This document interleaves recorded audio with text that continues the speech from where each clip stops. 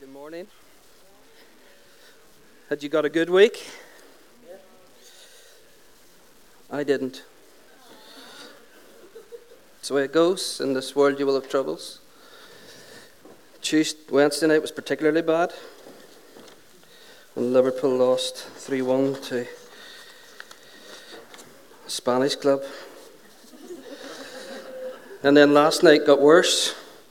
I thought for one moment United had sealed the deal with Louis van Gaal after he won the FA Cup, to find out Jose Mourinho has come to Manchester United. So not cool.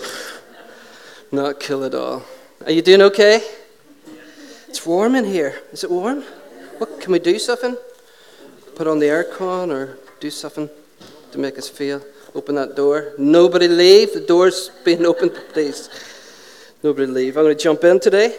What I want to do today is I'm going to do something I don't normally do. I'm going to take one psalm today, and we're going to go through it. And we're going to have fun with that.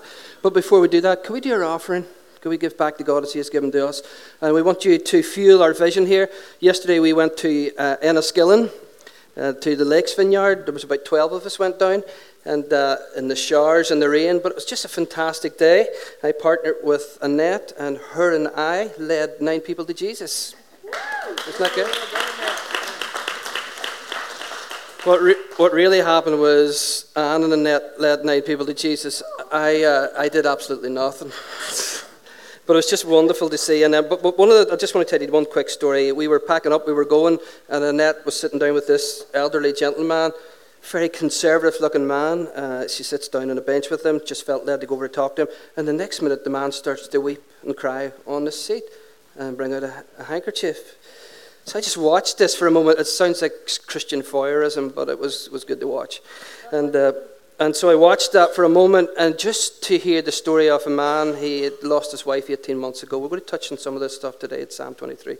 He lost his wife 18 months ago, and just the grief was in his heart, the pain still there. But I just thought, man, isn't it wonderful that God brings us from Dungannon, connects us here in a day that's just chucking it down from the heavens. And this moment of sunshine, this man sits down, and Annette goes over to him, gets to pray with him, and he gets to share some of his grief. That was just, to me, I know 9 people coming to faith is a wonderful thing, but that's also a wonderful thing. That's a kingdom coming, it's a kingdom among us. So welcome to Transformation, welcome to the Vineyard. God is transforming lives in our community, and what I saw yesterday, I saw transformed people transforming lives in our streets. That was the message for me. We're seeing people and places transformed. We're seeing it here, near, and far. So it's just a great, great place to be in Dungannon and County Tyrone at this time, but it's a wonderful time that we live in. God is making all things new. He really is. This morning, I want to give you hope in your heart. If you have any secret hope hidden there at all, I want to expose that this morning. I want you to get it out this morning, to start to hope again. And He is making all things new. It's a big, big vision we have here in this community. It's a huge vision that the kingdom of heaven is just a forward momentum vision of God, that God is making all things new, that He is looking to spend all His time with humanity. God is wanting His dwelling place to be with us. So during the next 5 weeks, as we do transformation through baptism, as we tell stories of Calais and Dunkirk next week, where we see transformed people, transform lives there. We're just in for a treat as we roll into June, and we're going to use some famous, what I would call classic texts in the scriptures. Last week we started, Michelle told the famous story, one of my favourite stories found in Luke 15 of the prodigal son, or we could call it actually the prodigal God. How God comes and how He has compassion and He looks our way as we run towards Him, He embraces us. And God, His intention is always to throw a party for His children. That's His game and that's His aim. So this week I'm going to look at a very famous psalm, Psalm 23. Usually when I hear this psalm, it's usually around a coffin. But this is a psalm for life. This is a psalm for today. This is a psalm for us in this moment. Anybody remember said we got really traditional this last couple of weeks and we have a memory verse? Romans 12:2. Does anybody know it? It's really easy. What is it? By. Okay. I was going to give you sweets, but I'm not going to give you sweets because that was, to be honest, that was poor. Shall we put the words up for you? Put the words up. Do not conform, pattern of this word, but be transformed by the renewing of your mind. You knew that, right? You just didn't want to show off. Did anybody know it? Okay. Did you know it? Did you know it? Would you like a Lindt sweet? Yes. Would you like a load of Lindt sweets? A load of Lindt sweets. So Freddie Mercury was actually right, wasn't he? You know Freddie Mercury? He said we're all under pressure. We're under pressure. When we look at our lives and we see the minefields of potential explosions, we're worried when we have more money than the month. Anybody there this morning? It's getting near the end of the month and you've got more month than you have money. Or you're just worn out with the stresses of the situation that you find yourself in today. Everybody's got a situation today and we're stressed out by those situations. We're stressed out. Some of us are stressed out about having to have that conversation. Anybody having to have that conversation this week? Nobody want to admit it? You're feeling under pressure about the next move that you have to make. Maybe it's a transition in your life. Maybe it's a job. Maybe it's career. Maybe it's a relationship transition that you're making. But stress is at the core of our lives and can be. But that's okay because stress is actually not a bad thing. Stress is just simply a threat, whether it's real or not. It's just something that we perceive. It's a threat perceived, whether it's real or not. And not all stress is bad. Whenever your body feels threatened by something, emotional, physical, spiritual, mental threat, stress, we respond. Our blood pressure goes up. I got mine checked yesterday. The lady told me go and see the doctor this week.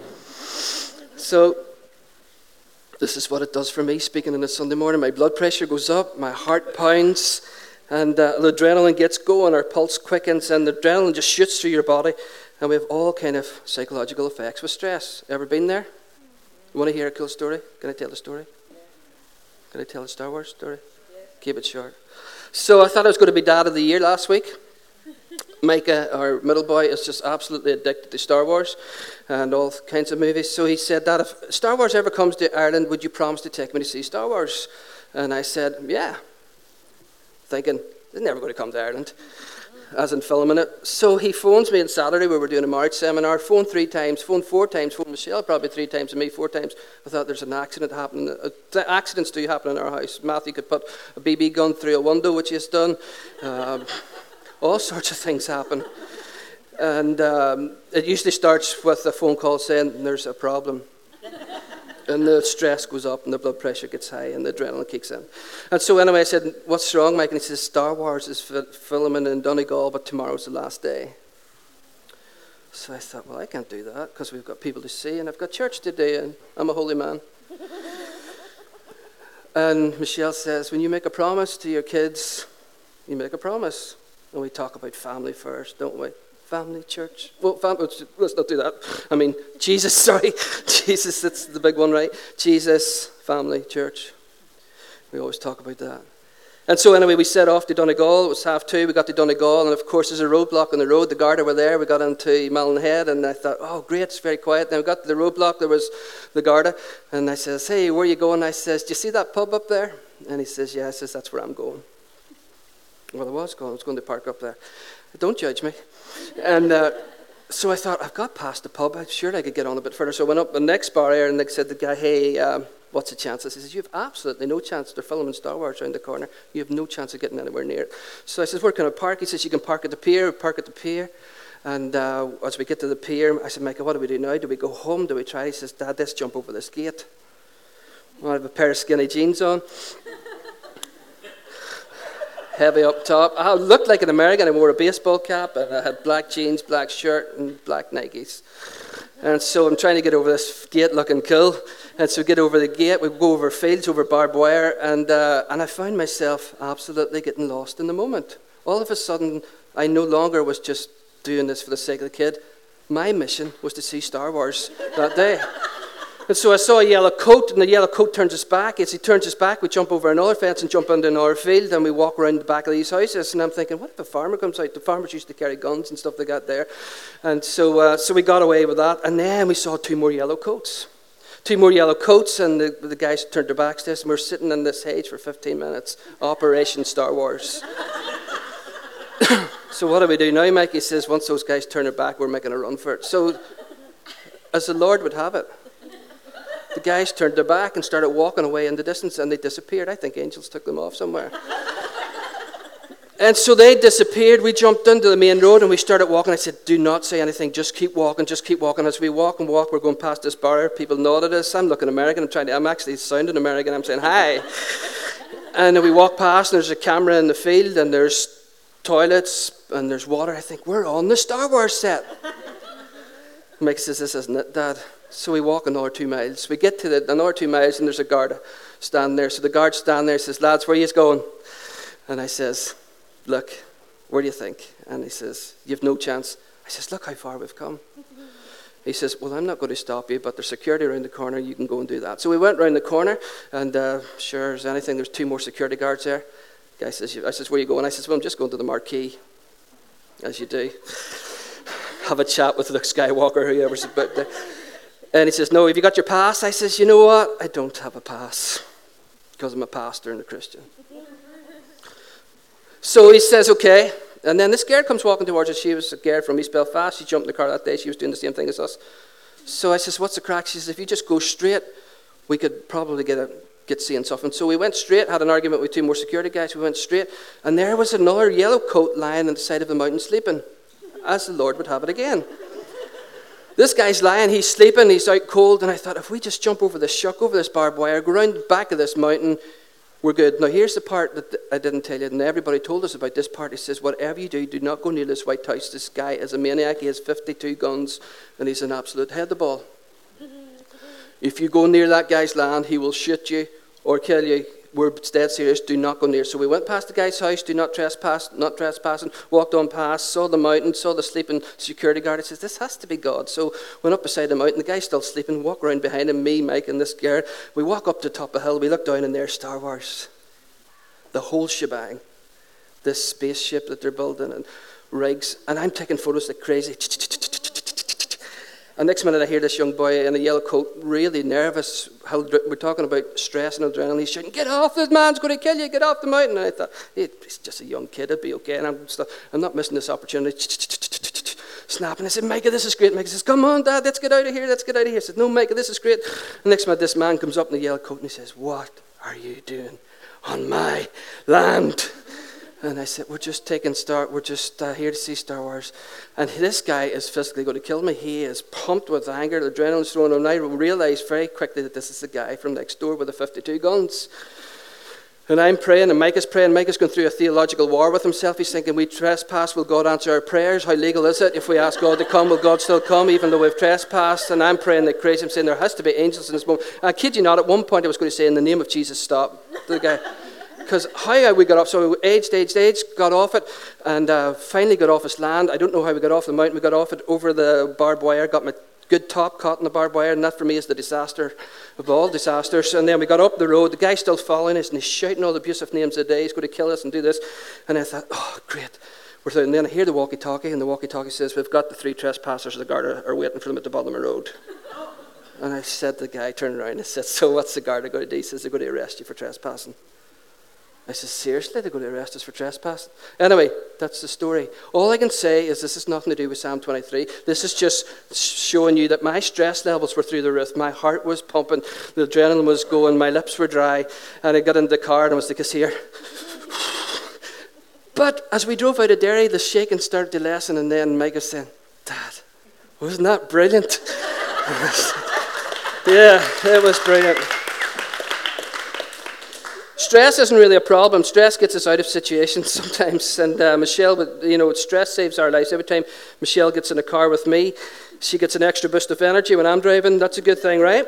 Because we're alive and we're well. The problem is that when we have chronic stress in our lives, in your body, when it never shuts down, and most of us have that in our lives, when we have continued stress in our lives, it's not a good thing at all. Because hundreds and hundreds of scientific and medical studies have shown that chronic stress is actually dangerous for your life.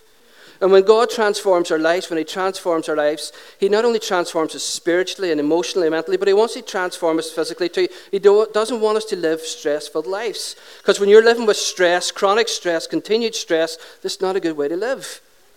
You're shut down, your physical body will suffer, and not only that, your spiritual life actually also, it's deadly for your body, but it's also dangerous for your relationship with God the Father. Because here's what I notice: when I'm totally stressed out, whether it's church life, family life, it's hard to hear the voice of God above it all. Do you ever find that when you're totally stressed? It's very hard to hear the voice of God in that midst of the stress. And the pressure can actually blind us, can blindside us, where we don't see what the Father's doing, where we feel alone, we feel afraid, and we feel helpless. And my hope this morning is, if you are here this morning, you're a little tired. Anybody a little tired? A little worn out? Anybody a little worn out? A little stressed out? Anybody a little stressed out? Stressed out thinking, is he ever going to finish? If you're that this morning, if you are here and you just feel like, it just can't go on, then you've picked a good morning to be in church. It's always a good morning to be in church, but this is a particularly good one. I'm going to read from this famous psalm, and then we're going to rattle through a load of things. We'll see how far we get. We'll take communion in the middle, and we'll go home, hopefully, a little stressed. Less stressed, sorry. Before I read Psalm 23, here's some of the things that causes stress in our society today. Worry. I mean, I know worry has always caused stress, but the reason worry is the number one now, because we worry about more things than we did about 20 years ago. I worry about stuff that my parents never worried about. 20 years ago, you were not worried that your iPhone was not charged. You didn't go into somebody's house and say, have you got a wee bit of juice? Have you got a wee bit of power? Have you got a lead? We didn't have those types of conversations. In fact, not only were we not stressed, have you ever lost your phone? I mean, talk about the end of the world. I lost the phone in Portugal one time, not tell you that story. But I lost it in a whole different resort. Prayed God, and we found it magical, spiritual. God in his wonder brought the phone to me. I was stressed out. No, I don't even get stressed about losing my phone. I get stressed out when I forget my phone. The phone's in the house. What if somebody's looking for me today? Oh, I've left this phone in the house. Oh, and then you end up going on your computer and you text somebody. You go on Facebook and say, I haven't got my phone with me today, so if you want to get in contact with me, do it. I see that all the time. We're stressed out people. More people are more worried now because the stuff that we never worried about 20 years ago, we're worrying today, because we live in an increasingly complex world. The world is just complex, isn't it? The stuff that you worry about today, you never, whatever. Hurry. Man, is it not increasingly fast? It's coming June. I'm thinking Christmas. I don't know about you. Seriously, we had a conversation in our staff meeting on Monday about Christmas this year, and we are bringing reindeer to Dungannon. Be excited. Be very excited. The world is going faster. We live in a microwave nanosecond society, don't we? We live in a microwave nanosecond society. See how quick I can say that? Where everybody wants it now. We don't want it now. We want it yesterday. When somebody gives me a name for a book nowadays, I don't go to a Christian bookstore and look it up and say, could you get that? And then they say to me, oh, we don't have that in stock, but we can get it for you in 2 weeks. I'm one click. Amazon, one click. There and then. I can have the first chapter read before somebody picks up the telephone. Well, not that fast to read it. But I can have the first 2 lines maybe read before somebody picks up a telephone and orders that book for me. Isn't that amazing? Speed creates stress. Faster and faster life. But it creates... And then here's the big one that me and Michelle were talking about the other day. I don't know if you'll find any connection with this, but modern stress is all connected with multiple choice. Anybody got stress with multiple choice? And we have so many choices in life, and we think we're more free because we have more choices, but actually we're not more free. We're actually more paralyzed by the more choices that we have. It actually creates indecision. I used to say I used to be indecisive, but now I'm not sure. Do you ever walk into a grocery store or a supermarket and somebody asks you to get toothpaste? I'm just thinking toothpaste. Toothpaste. Whitening toothpaste. Baking soda. Fresher, mintier taste toothbrush. 3 colours in the toothpaste. Colgate.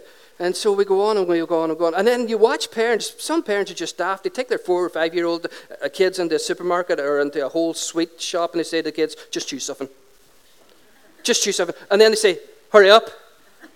Hurry up. You're just daft. Don't let your kids choose sweets in a sweet shop when they're 4 or 5 years of age and you're in a hurry. It's just daft. Choose something. There's like 20 million types of chews and bubblegum and whistles and SARS and all this here, and you're saying, just choose something quickly, just choose something quickly. We live in a society where multiple choice is just making our lives more and more complicated. And have you ever gone in for a coffee, not naming any particular coffee shop in town, but one time I went to the States and I was fascinated. People were asking for skinny lattes, extra hot temperature with this and that on it. So I thought, oh wow, I'm going to try that. So I says, could I have a skinny latte, extra hot? And he says, sure thing, what's the name? And I says, Jason. So out comes mine with the accent, maybe it was the accent. So out comes my coffee, extra whipped cream for Jason Scott. saying, no, mate. No. Extra hot, not extra whipped. But somewhere we got lost in translation. But, coffee, even ordering a coffee, if it's tall, if it's extra hot, if it's skinny, if it's not skinny, if it's tall, if it's grande. I mean, it's just complicated, isn't it? And we just want coffee. But the modern society stresses out. So I want to read you Psalm 23 in that light. The Lord is my shepherd, I shall not walk. He makes me lie down in green pastures. He leads me beside still waters. He restores my soul. He leads me in the paths of righteousness for his name's sake. Yea, though I walk through the valley of the shadow of death, I will not fear no evil. For you are with me, your rod and your staff, they comfort me. You prepare a table for me in the presence of my enemies. You anoint my head with oil. My cup, it runs over. Surely goodness and mercy shall follow me all the days of my life, and I will dwell in the house of the Lord forever. Amen. It's one of the most loved psalms in the scripture. Why is it? Because we're all emotionally connected to it. We've all got pictures of it. It gives us comfort, and it has given people comfort for thousands and thousands of years. I would suggest that you take this psalm while you're living and don't really use it when you're dead. I'm not trying to be funny or facetious in any way, but this is a psalm for life. The psalm will reduce your stress levels. The psalm will give you hope and life again. And so it's love because we can all go through it, and we can all understand each of the metaphors. We're helping to lower our stress. We mightn't realize it, but this here psalm is a model for stress management. Psalm 23 is a model for stress management. How many of you would like to be healthier? I would. I prayed for a 98-year-old man yesterday in the town of Enniskillen, and I says, what can I pray for you? He says, I would like to see 100. Is that okay? Let's do that. People want to live longer. That was his prayer request. See, it's we want healthier bodies, but I want to say to you something that, and you probably say, well, it's easy for you to say that. It's not always what we eat that makes us unhealthy. It's what's actually eating us that makes us physically unhealthy. Do you know what I'm saying? It's not always what we eat that makes us unhealthy, but it's actually what's eaten at us can make us physically unwell. And we've all maybe experienced that at some point in our life. And there's another way that the scriptures say that in Proverbs 40:30. Let me read you. It says, peace of mind makes the body healthy. And then the New Living Translation says, a relaxed attitude lengthens a man's life. There you go. It's not a promise, but it's a proverb. So I want to give you some habits that might reduce our stress this morning. In Psalm 23, the passage, I want to just tear it apart line by line if we can do that, see how far we get. And there's some spiritual habits here that will reduce our stress. And I want to talk about worry first because I think we all need it for worry. I mean, we're all worried out. Anything that you expect from other people, is there? Is there anything that you're expecting from other people today? All right. But instead of God meeting that, it just causes worry and stress. If there's anything that you're expecting from others instead of God, you're going to be frustrated. You're going to be disappointed. And they're not going to be able to measure up. Please do not put stuff on people. People will never measure up to your expectations.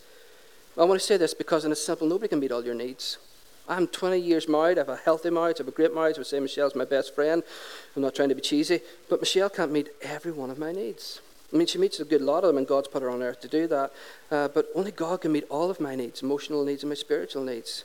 And she helps along with that. But so the first thing I want to talk about this morning, you might want to write this down if you do take notes this morning, because I'm going to talk about a load of stuff this morning, see how far we get. We'll get finished on time. I'm going to make that promise.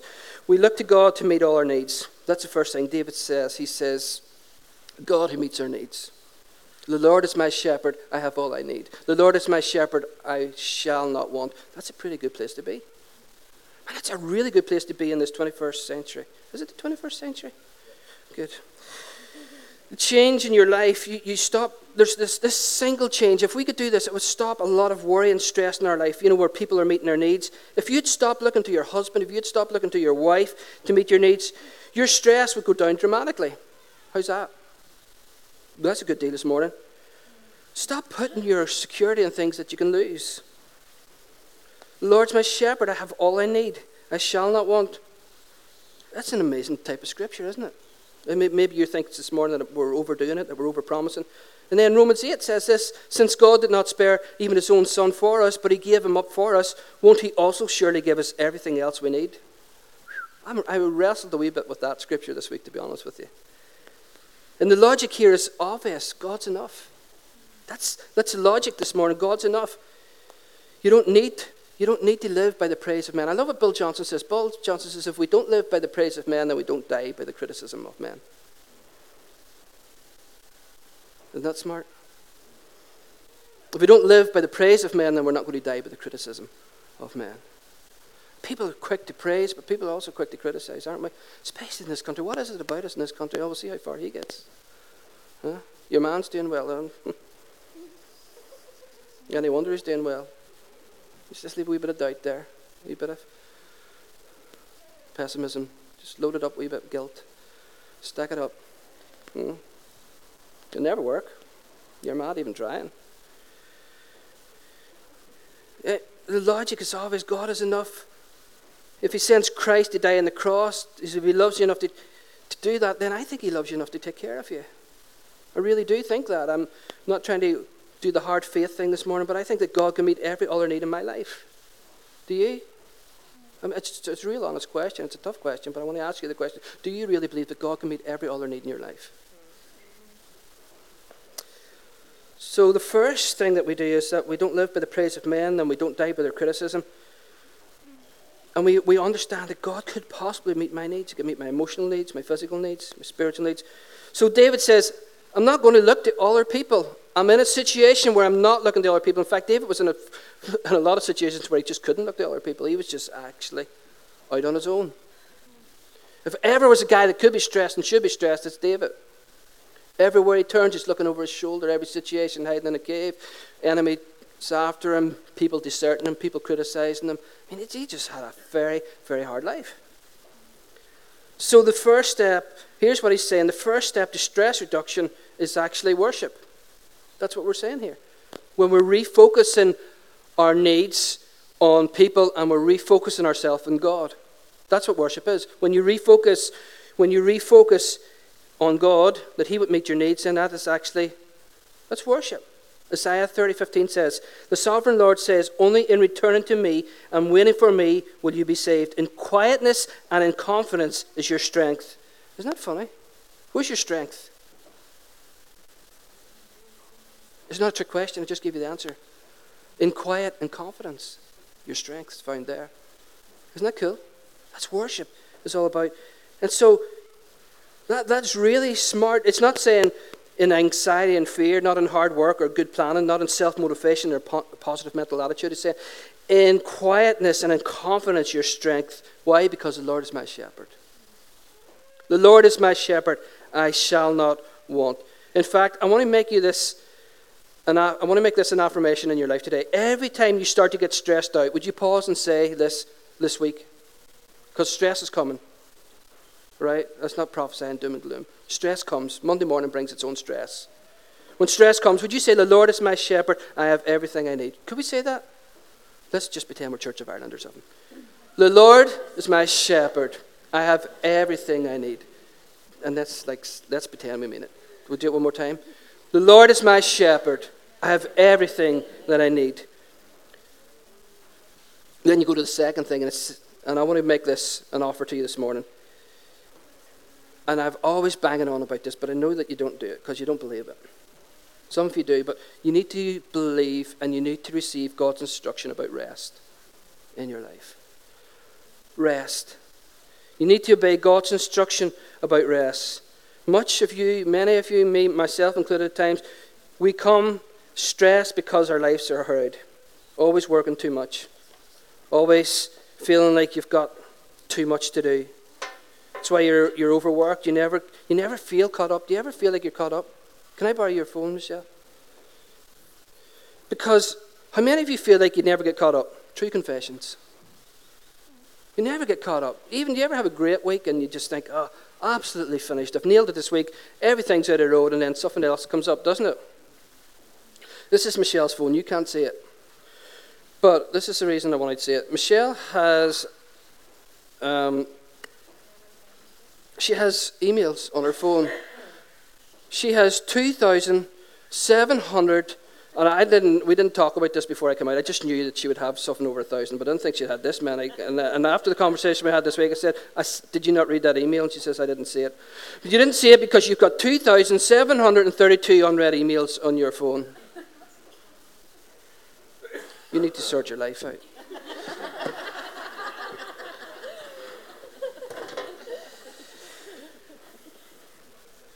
What if it were possible to experience deep rest?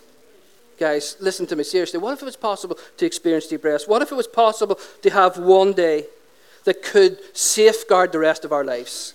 That's a big claim, isn't it? One day to safeguard the rest of our lives. Who's up for that?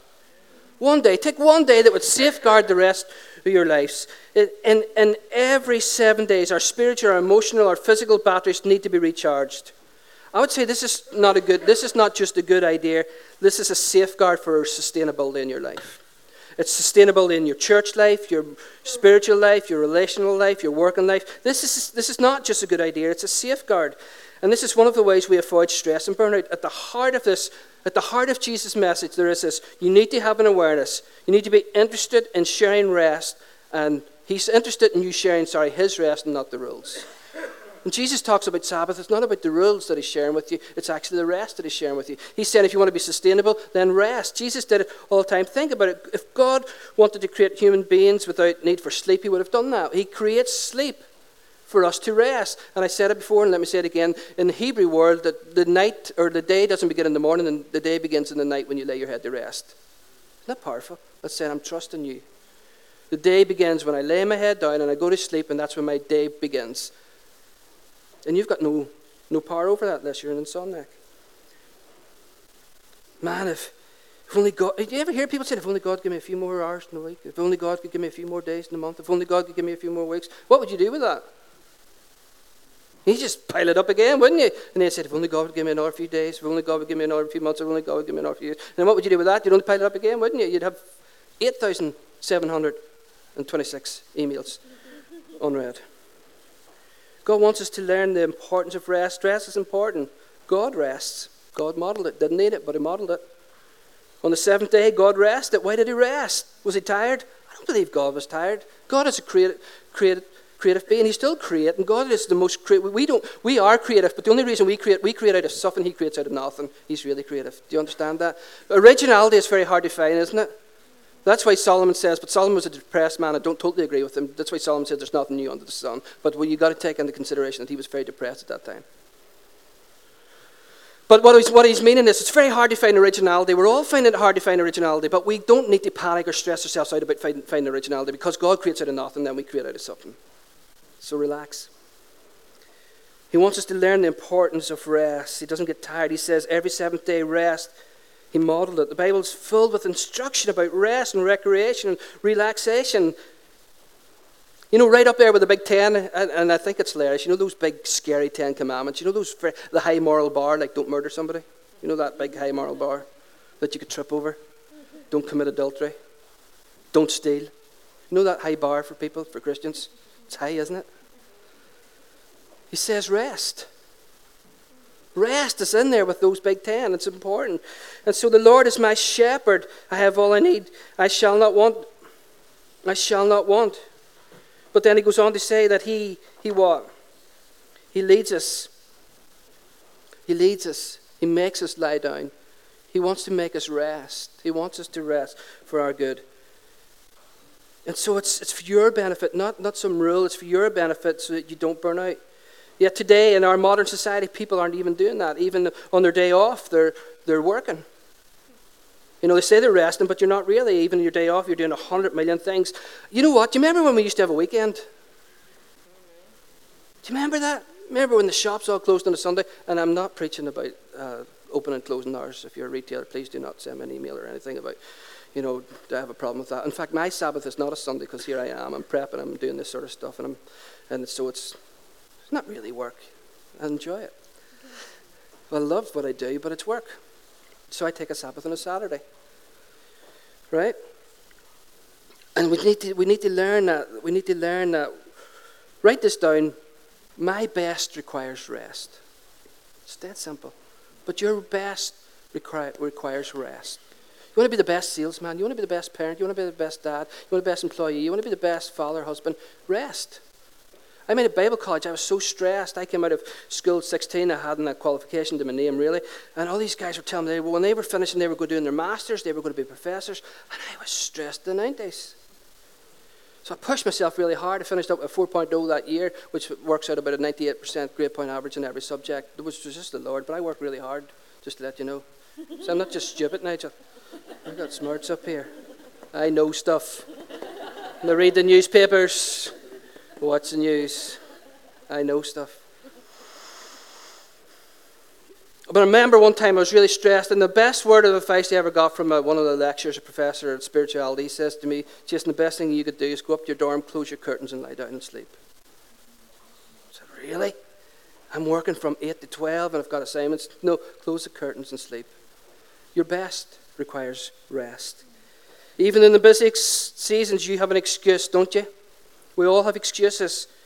You may have taxes in April, and what, can you take a day off in April? You can't take a day off in April because your taxes are due, right? If you're an accountant. You may be a retailer. Imagine taking a day off near Christmas season. Imagine taking a day off as a retailer at Christmas time. You can't do that, can you? What about the caravan people? Not picking on anybody in particular. Just joking. Or am I? Completely rest. Even during the season of ploughing and harvest, you rest. Now, teachers, most stressed out people I know, put your hand up if you're a teacher. Can't. No, have they all left the profession? Teacher. I mean, you just can't take a day off. You've got to get markup. You've got to get caught up. You got to get ahead of the thing. There's no possible way that you could take a full week off. Your best requires rest. And so there's three things that I want you to, you might want to write this down. Still take a day off, eh? Rest your body. You need to rest your body. It's physical rest. I love Sunday afternoons now that my boys are growing up. I love the Sunday afternoons, confessions of a pastor, when we have nobody over. But I'm really looking forward to the people that are coming over this afternoon. I love sleeping in the afternoon. I really love sleeping on Sunday afternoon. Take a rest, refocus my spirit, rest my body on Sabbath and refocus my spirit. What is that? That's worship. Just refocus again. Refocus your life. It's corporate. The weekend thing again, I wish we could get back to having. Do you know what I love? I'm not trying to be an old-fashioned. I'm not old-fashioned, am I? But like I'm 45, right? But wouldn't it be great if we had a weekend and people came to church on a Sunday? I mean, it's just a dream of mine. I know it's far out there, but you know, if we did stuff on a Saturday, we took a day off, and then we took a rest on a Sunday, and we went to church and we refocused on worship, and we gathered around the scriptures and prayer, and then we did family life together again. Wouldn't that be like a really old-fashioned, like an old money kind of throwback Sunday? Huh? As they say. Have I annoyed anybody? Please don't be annoyed. Recharge your emotions. That's what recreation does. It recharges. Recreation recharges. It recharges your emotions. Different things recharge different people. For you, it could be, I don't know, beauty, music, whatever. I heard a guy say to his pastor one time, he says, I can't get a hold of you on your day off. The pastor says, that's because it's my day off. I know the Christian language. Some idiots always say this one, don't they? The devil never takes a day off. Well, my reply would be, if you don't let me take a day off, I might just be the devil. And you wouldn't want to fool me. The Lord is my shepherd. He makes me lie down. If I got any time at all left. Recharge my soul with beauty is the third thing, because he leads us to green pastures. And that's just talking about beauty. And for you, that can be, for me, the beauty is in a city. Really. For Michelle, it's in barrenness and nothingness like Donegal. How she gets there, I do not know. There's no people. There's no nothing. How do you find beauty in water and hills and streams? Some people do it, don't they? Weird people do it. They find beauty in climbing mountains and doing all sorts of weird things on your 50th birthday. But I'll tell you this, and I'm being straight with you, ugliness stresses people. Ugliness stresses people, and beauty inspires. Beauty encourages, beauty motivates, beauty stirs up positive emotions in your life. Doesn't it? That's why he tells, see, where are you? Like, I used to say, and I've stopped saying it because I've got a lot of rebuke. I used to talk about this dust ball of a planet, but then I got some bad email and some bad vibes from a lot of people in this church. Rhonda Smith being one of them. Because well, there's another one. Which happens to be my son if you're visiting with us. So it's not a dust ball of a planet because it's full of water. It's something you learn something every day. But it is a beautiful thing. The earth is a beautiful thing, and I've now learned. Rhonda, thank you for bringing that to my attention. It's just changed my life in a positive way. And we've come a long way from the Garden of Eden, but God is still restoring all things. Revelation 5. It is not God's plan to burn out the planet. God's plan is to make all things new and move into the neighborhood. That's what God's doing. He's making all things new. Beauty is part of God's thought. Beauty is part of his idea. He loves beauty. He loves to create stuff. That's all the stuff that we've seen around us, all the sights, all the sounds, all the smells, whether it's coffee or food or craft beer, whatever you're into, whether it's flowers, whether it's painting, whether it's music. It's all good things. Do you know that you can live without music physically, and you can live without art? But emotionally, do you know that there's more books written about Jesus than any other subject? Did you know there's more paintings about Jesus than any other subject? Did you know that people are writing sounds and songs about Jesus more than any other subject? Why? Because we can't live without creativity and beauty emotionally. It's called worship. We're focused, we're refocused, and there's something within the human heart, there's something in the human spirit that wants to create and wants to sing. Man, you can go anywhere in the world. You can go to India, you can go to Africa, you can go to tribes, and there's something within the human soul that automatically wants to do a rhythm, that wants to play a drum, that wants to create something that makes something beautiful, whether it's a painting or a tapestry or whatever it is, because it's within the human spirit to create something beautiful, because you cannot live without beauty. You need art, and you need music, and you need coffee, and you need cakes, whatever you need, whatever is beautiful in your life, you need that to live on. And it reduces our stress, because ugliness always stresses us out. That makes sense? Are you convinced? I'm convinced.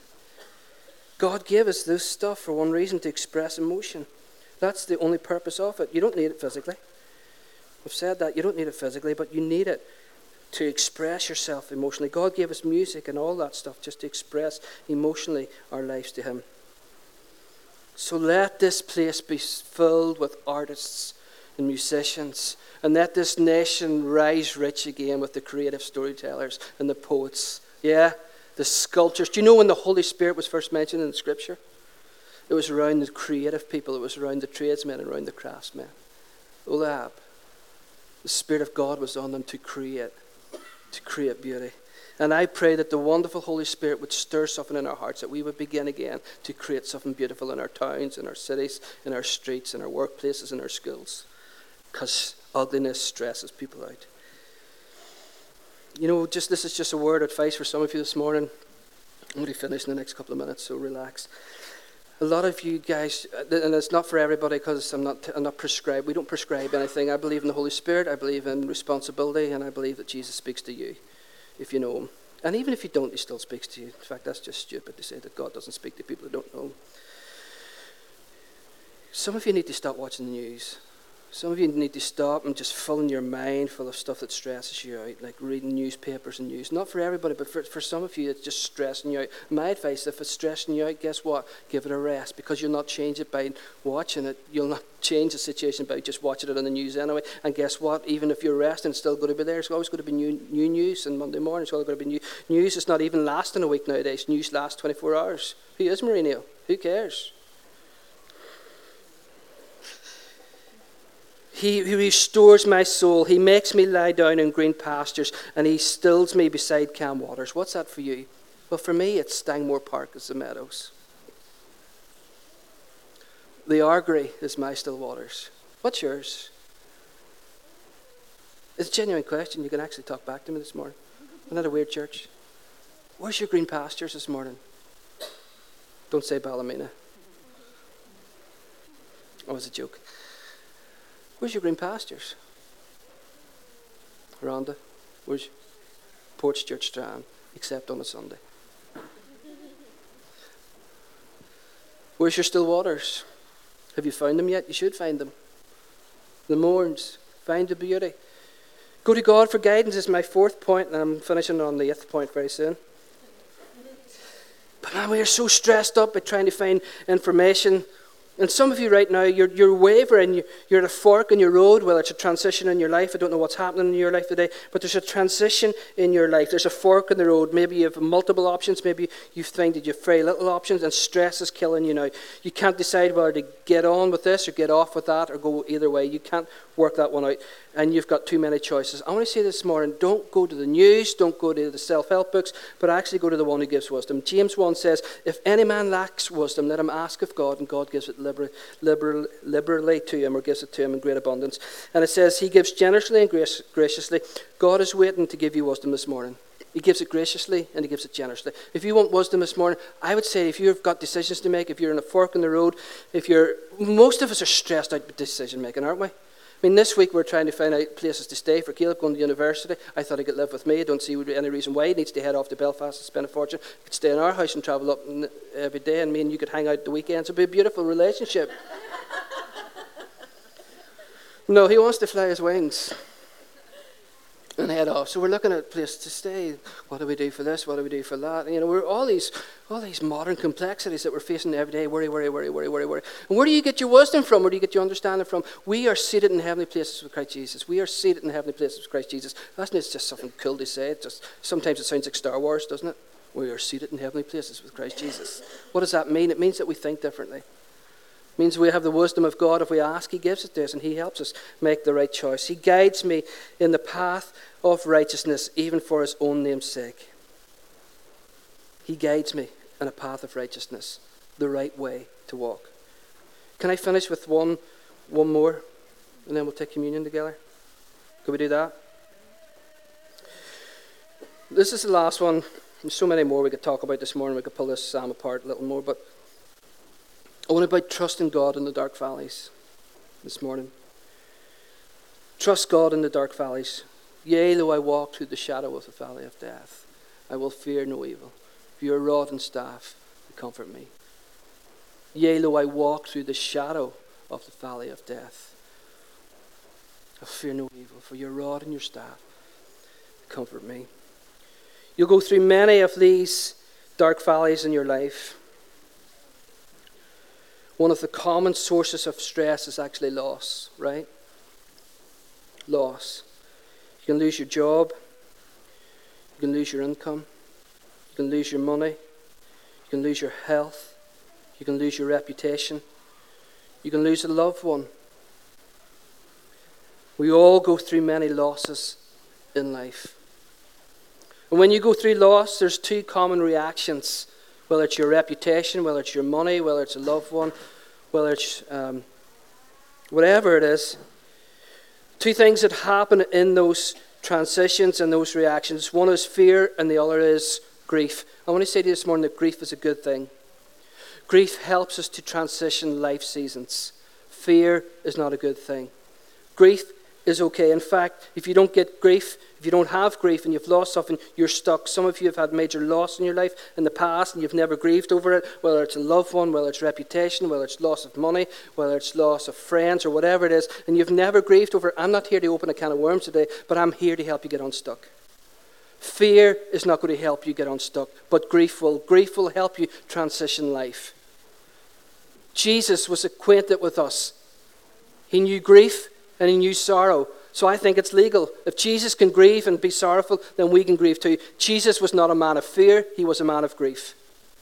Right? And so grief helps us to make the transition.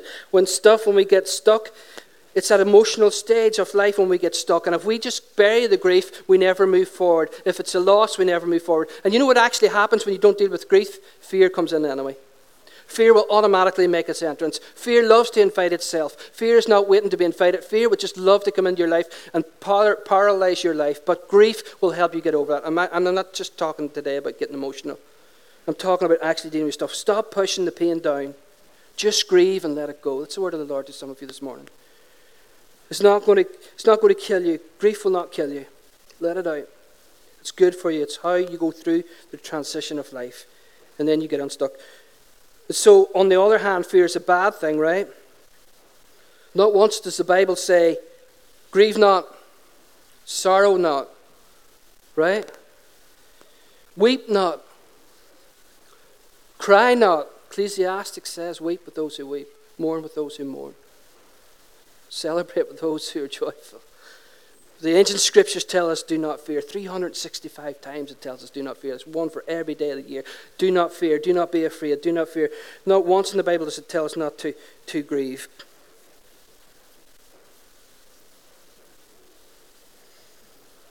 So what do? We grieve. Even though I walk through the valley of the shadow of death, I will fear no evil. I fear no evil. I don't fear anything. Why? For you're with me, your rod and your staff, they comfort me. Remember, he's using the shepherd metaphor. So shepherd and sheep, shepherds always carry a rod and a staff. Always carry a rod and a staff. And there are two tools that will be used to protect the sheep, right? They ward off the wolves and they protect the sheep. And he says, I'm not going to stress out about this because my God is the protector. He's the helper. He's going to ward off and he's going to defend off. I'm going to trust in God in the dark valleys. I will walk through the valley of the shadow. And some of you may be going through a valley of the shadow right now. Maybe it's a valley of the shadow of death. Maybe the valley of the shadow of debt. Maybe the valley of the shadow of conflict. Maybe the valley of the shadow of bad relationship. Maybe the valley of unhappiness. Maybe it is the valley of fear. There's a shadow there in your life, but the good news is a shadow's a shadow.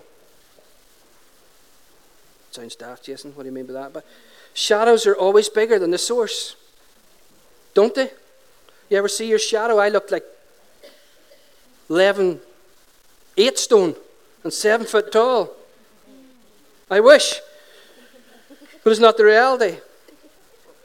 The shadow is not the reality. The shadows are always bigger than the source, and it makes them look bigger than they really are in life, and that's a very important thing to remember. But here's the good news. Wherever there's a shadow, guess what needs to be? You can't have a shadow without. So you don't focus on the shadow, you focus on the... Who's the light? Jesus. It's that Sunday school answer, isn't it? Jesus, yes. No sweets left.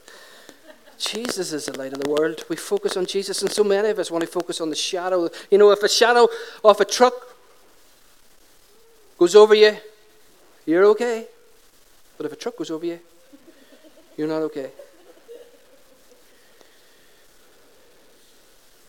And this is what some of you need to know today. You don't need to know the answer for everything in life. There's shadows, but we don't need to know the answer about everything that we go through because God knows. And we want to stick to the light. When I'm ready to give up, He knows what I should do. Psalm 142. When I'm ready to give up, when the shadow is there and I'm ready to give up, He knows just what to do. When I'm ready, He says He knows what to do. God's timing is a good thing. So the shadows are always bigger than the source. And if you go through the valley of the shadow of death, focus on the light. It lowers your stress. There's always light there. So we're going to turn our back in the shadow this morning. Can we stand? We're going to look at the light. And when you look at the light, do you know what you do? You walk through the valley of the shadow. We're trusting God in the dark days. And when we do that, that will reduce our stress. No end.